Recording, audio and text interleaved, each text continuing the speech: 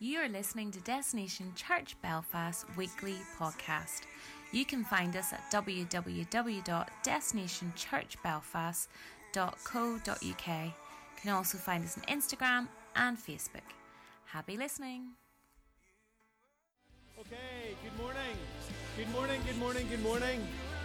I just want to say happy Christmas Eve. Thank you for choosing to be here this morning. We all know that there are many other things that could call for our attention, but great to have you here. I wanted to make a point really early on. As Jesus said this to Martha in her frantic preparation, cutting through the myriad of justifiable reasons to be distracted by many other things, he said, Martha, Martha, you are worried and troubled about many things, but one thing is needed. And Mary has chosen that good part which will not be taken away from her. So there is one thing that is needed. And what we're looking at this morning is becoming intentionally His. Now, I'm confident that for most of us here, you're already on that journey. And the purpose of your life is wrestling down to become more and more intentionally His.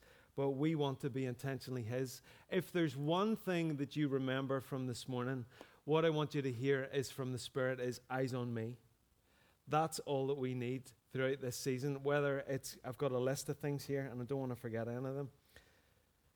Through the gifts that we give, the gifts that we get, the ones that we're surprised by and wonderful, or the ones that are like, oh, it really wasn't great. And if you're like me and you really do struggle to not convey everything that's going on inside through your face, other people are much better at it. They can look at anything and go, oh, look at that remote. I've always wanted one of those remote controls, whereas I would do this, which doesn't go that well. With the people you love and also the people that you struggle to love over Christmas.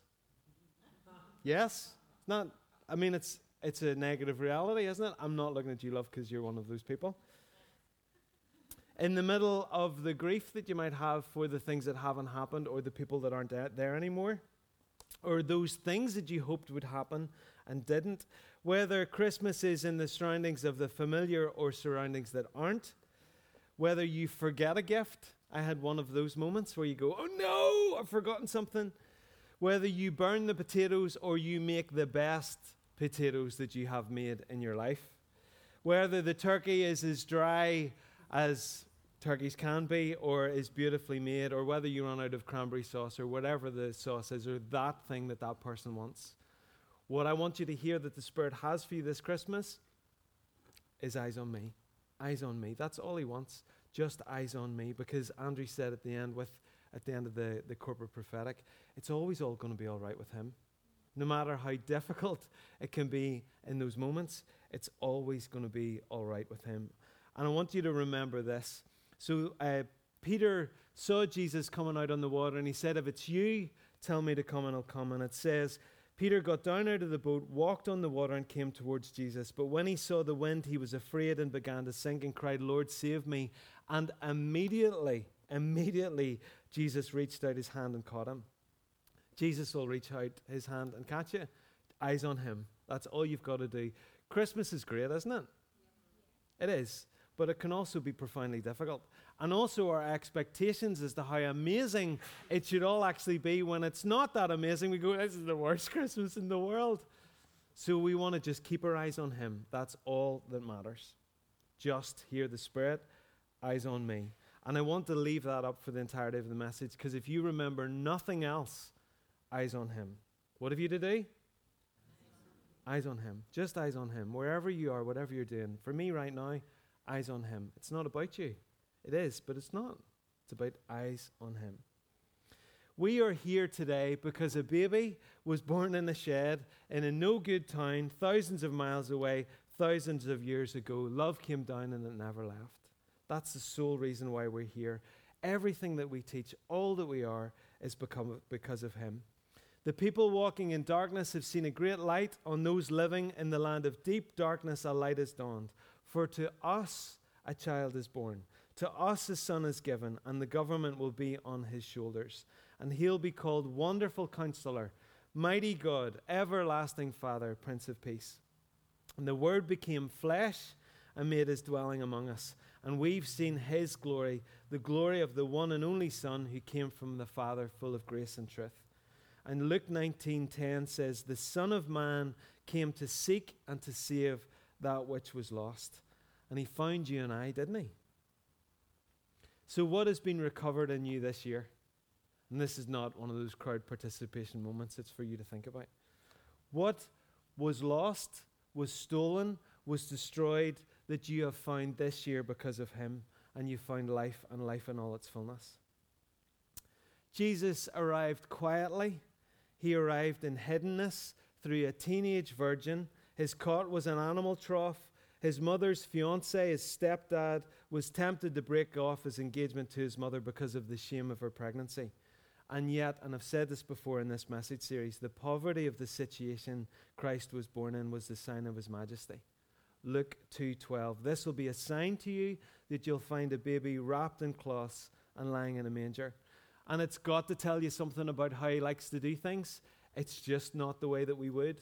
If I could go back and Claire was about to give birth to Anna or Isaac, there's no part of me would choose any other situation than to be in a hospital surrounded by experts.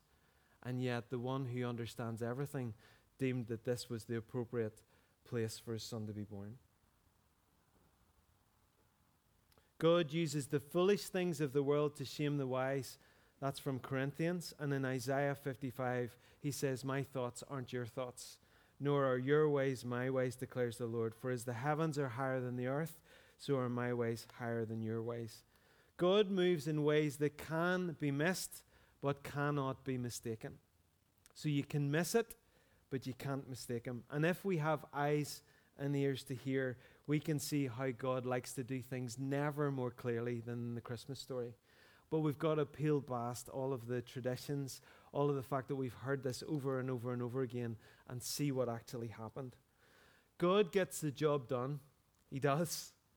Through the mess that we create, the mess that has been created that we've been dropped into, he gets the job done, and he works his perfect plan in the middle of what seems like a total mess. So hear the Spirit say, eyes on me.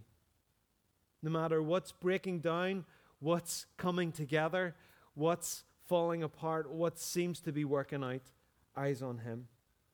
God will get his plan accomplished in the middle of the mess. He just will. And it all doesn't depend on us. Anybody feel like everything depends on you? It just doesn't. It just doesn't. He's got you. He knows what he's doing. Even the stuff that you wish had never happened, you might discover that actually that was a key piece of the jigsaw puzzle as to what it is that he was doing with your life. Everyone in the Christmas story was seeking something. Jesus came to seek and to save what was lost. He came to take back what was lost and given over to what Adam gave his yes to in eating from the fruit on the tree. 1 Corinthians 15:22, for as in Adam all die, so in Christ all will be made alive. The wise men, well, they were seeking something in the heavens, watching beyond their current circumstances. They recognized his star, made the journey to the presence of the King of Kings, and that caused them to open up their treasuries. So here's a question for you. What treasures do you need to let open up to give to the King? And it might not be your financial resources. It might be. It may be other resources that you have. It might be just your heart. You know, in the bleak midwinter, I love that last stanza. What shall I give him, poor as I am? If I was a shepherd, I would give a lamb. If I were as a wise man, I would do my part. But yet what I give him my heart. But that heart might look like something else that you don't want to give. Sometimes it's really easy for us to give certain things, and we can look at somebody else and see that it's difficult for them. And because it's difficult for them, we think, well, that'll do then. But actually let him point to the thing that you need to give to him, whatever treasure you have that you might need to give. The Christmas story also shows us that we've got to learn to recognize what God is doing in its infancy. He's not going to drop the full measure size of what it is that he has for you in your life in its totality. It's going to be a seed, and we've got to learn to recognize him whenever he comes, when he asks you to do something. And we've got to recognize the potential within ourselves and also the potential within others. So we've got to learn to recognize what God is doing in its infancy. I've said this before too, but you've got to learn to see the duties of a king in the role of the shepherd boy. So what are the faithful things that you don't like doing? Is it your dishwasher? Oh, that dishwasher. Well, thankfully now the baton is passed to my beautiful daughter. And she now empties the dishwasher, which gets me emotional when I hear that drawer come down and I hear the chink chink of those mugs being set away. I don't care whether they're set in the wrong place or not. That baton is passed. But you've got to learn to see the duties of the king in the role of the shepherd boy. So where are the shepherd boy tasks in your life? What do you despise often is quite a good place to stand. You know those things that you would really like to get out of, but you know you can't? Just submit yourself to them and let the duties of the king be formed in you as you do them. The shepherds, well, they had the lowliest job of the day, and yet God held an angelic choral concert in front of them, specifically and deliberately sharing the news with them. And when the angels showed up to announce his birth and a choir of angels started singing, then they sought the king and the shepherds went to meet the shepherd. So your circumstances, the family of origin, your job, where you live, do not dictate your worth nor your identity. Whose you are defines everything. So you want to become his. Eyes on him. Eyes on him. That's all it's got. And those situations where you're just thinking, I don't have this, I've burnt this, I've wrecked that, I can't do this. Eyes on him. And I guarantee you'll see a face that encourages you, that sometimes will say, you know that you and I both know that you need to stop doing that. This is who you are. Or when you're doing the things you don't want to do, the best thing that he will say to you is, this is not who you are. You're so much more than this. Come and follow me. Mary and Joseph, they were seeking somewhere for Jesus to be born, and they were doing their best to love what God had entrusted to them. And you'd think because it was God that there would have been a room, there would have been space, a midwife, fresh towels. You would have thought that he would have provided. And we've got to die to our expectation that if this God, this will look like. Are you there? Are you starting to get there? I mean, if it's God, it'll look like whatever it looks like. If you have a preconceived expectation that what God does has to look like this, you will be deeply grieved. I don't like the word disappointed because you're never disappointed from your life. It's your life. You've got to recognize that it's yours to live. But you probably will be grieved if you expect that he's going to do something in a certain way. A census was called and they had to make that horrendous journey. And yet that horrendous journey ended up fulfilling one of the prophetic words that was spoken about the Messiah.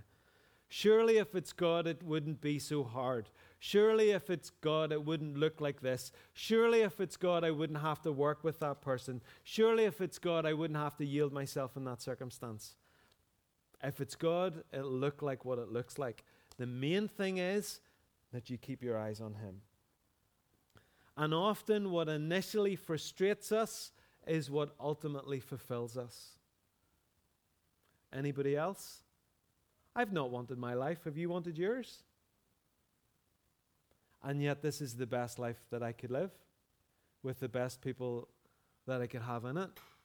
I chose to marry the right person, and if you're here and you're going, well, I didn't, well, the minute that you give your yes in front of him, the person who wasn't the right person becomes that right person there and then.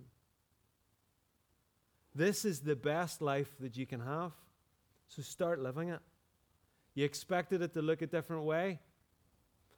God's in the middle of the mess. There's a point where we all have to go, all right, this is it. And that's not a resigned, oh, well, best to just get on with it. I'm going to hobble through my life. I'm victim to it. This is the life that I've been given, and I'm going to start to live it. Eyes on him. Keep your eyes on him this Christmas. No matter what happens, Christmas Eve, Christmas Day, Boxing Day, New Year's Eve, whatever 2024 looks like. And the engines are starting to turn in regard to the prophetic sense for 2024. But this is your life. So what are you going to do with it? Herod was seeking his position. He's the one that interests me most, actually. And it's really easy to just go, well, Herod was mean and awful. And because it's so long ago, we don't really see the trauma and atrocity of what that man chose to do. But Herod was, the presence of this child for Herod raised up a tyrant, and he started to manipulate and deceive and kill. He ordered the slaughter of male infants under the age of 2, and that's how the enemy works. Matthew 2:16 says, when Herod realized that he'd been outwitted by the Magi, he was furious, and he gave orders to kill all the boys in Bethlehem and in its vicinity who were 2 years old and under, in accordance with the time that he'd learned from the Magi. He defended his kingdom. He prioritized his self-interest rather than yielding himself to the presence of the King of Kings. And the presence of Jesus is not always welcome. And I also want to uncomfortably set in front of all of us, is he always welcome in your life? Because I tell you, for one thing, he's not always welcome in mine. And it's easy to point at Herod and go, well, he was a tyrant. Well, that tyrant was created because that man yielded to his self-interest repeatedly and over and over and over and over again. You don't want to do that. We want to choose to die to ourselves, to put ourselves away, actually, and trust that God knows exactly what we need. So we don't have to look after ourselves. We trust that he's going to do that, and we can die to our self-interest and go after him. This is what I want to say finally. Keeping it short because it's Christmas Eve. You're welcome. Happy Christmas. Freeze to Sarah, like, oh, that was nice. What did you remember about Christmas Eve message? Can't tell you one thing, but he was short. I mean, that was Christmas gift enough. Eyes on me. I'm deliberately short. Eyes on me. He's really good and really kind. He's really good and really kind. I came to writing this message thinking, have I done enough? Have I done that? What about this? Is not that? All those voices that come at you. When I put my eyes on him, he was going, good job, son. Eyes on Jesus. It's not all on you. It's just not. Take that away this Christmas. It's not all on you. If you burn your spuds, it's not all on you. If the dinner is a mess, it's not all on you. If your great Aunt Sadie doesn't actually like the jumper that you got knit by monks in Afghanistan and spent $3,000 to get done, it's not all on you. It's not all on you. Christmas becomes all about us. It's not all on you. Eyes on him. That's why we celebrate, isn't it? We're not pagans. We're celebrating because of the birth of Jesus. You have shattered the yoke of their burden, the bar across their shoulders, and the rod of the oppressor. Forever trampling boot of battle, and every garment rolled in blood will be burned as fuel for the fire. For to us a child is born, to us a son is given, and the government will be upon his shoulders. It's not all on you. The government is upon his shoulders. It's not all on you. And we're having people come and stay over Christmas. And Claire was saying, do you know, it'll be lovely after they've been in the house. And I was like, is that because their smell will be still here? Because Claire's very excited about having them with us. But it's not all on you. It's not all on us. And Claire's never going to hear me and saying that's not all on you. So if you want to say to Claire, it's not all on you, that would be tremendous. But it's not all on you this Christmas. Nor is 2024, nor is 2025, nor the years after it, but also you've got to take responsibility for that which you have responsibility for. And the irony is that we take responsibility for the things that aren't ours and reject responsibility for the things that are. Go figure. Spirit says, eyes on me. The enemy would have us carry the weight of the world and abdicate responsibility for what we have responsibility for. Jesus was born, lived, died, and was resurrected. He shattered the yoke that burdens us and the bar of oppression across our shoulders. He's the governor, and his government will never stop increasing and will always bring peace. And his yoke is easy, and his burden is light. So if you're not experiencing the lightness and the easiness of his burden, you want to ask yourself the question, am I taking on things that I shouldn't be taking on? And a quick story. You all know, I've told you before, that we go and get our Christmas tree from a Christmas farm, and Claire always says it's too far away. But one of the best things has been Isaac now carries the Christmas tree with me. Now, I could carry it on my own, And at this point, I'm still stronger than him. I'm confident that in a few years' time, he'll probably be much more physically stronger than I am. But one of the joys for me as the father is I hold the tree and Isaac supports the end of it, and he actually really does help me getting it into the car. That's a picture of what Jesus wants you to realize is what he's asking you to carry. God's got it. He wants to partner with you. It's his joy to have you help him do the things that he wants to do. His yoke is easy and his burden is light. I cannot carry the things that God has asked me to carry without knowing, eyes on him, that he's got it. His yoke is easy and his burden is light. When you realize that he's got it, he's invited you to help him, and it's his joy to have you do so. So the invitation this Christmas is to let the King rule, let peace flow from his leadership in your life and in my life. Our responsibility is to let him lead and for us to follow. Does that sound good? Can you apply that to the smaller bits of your life? Like some of you are probably going to burn something or forget something this Christmas. Somebody's going to be disappointed with a gift. Is that the end of the world? Would anybody else like to lie to me and still answer the... Eyes on him. Eyes on him. When I forgot a gift, I was really annoyed, frustrated. Eyes on him. Eyes on him this Christmas. Would you like to stand with me? Can I have the worship collective? So the goal is eyes on him. We're not going to do anything else apart from fix our eyes on him. So is that something that you want to respond to this Christmas and this morning? Do you want to learn to fix your eyes on Jesus? Do you want to embrace becoming increasingly his? And do you want to learn to only take responsibility for what you have been called to take responsibility for? I'm just going to ask you to all come forwards. Would you do that? Because I'm confident that you all will respond.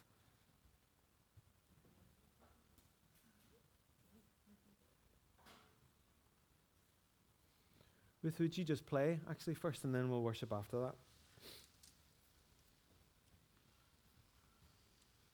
Holy Spirit, will you come? Will you increase your presence? We are made and we inhabit, obviously, a physical body. So that body reflects a lot of where we're at, whether our arms are closed or hands in the pockets. Those things are actually really powerful. So let me encourage you just to close your eyes and open out your hands. Holy Spirit, you are the gift giver. You are the one who brought about that very idea. You give yourself again and again and again. And I am confident that you have gifts for us this Christmas. So in this moment, would you stir up expectation for those gifts?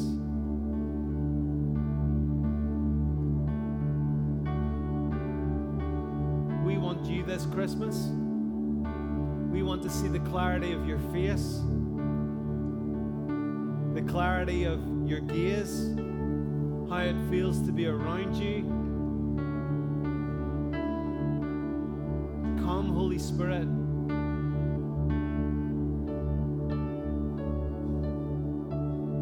We choose you.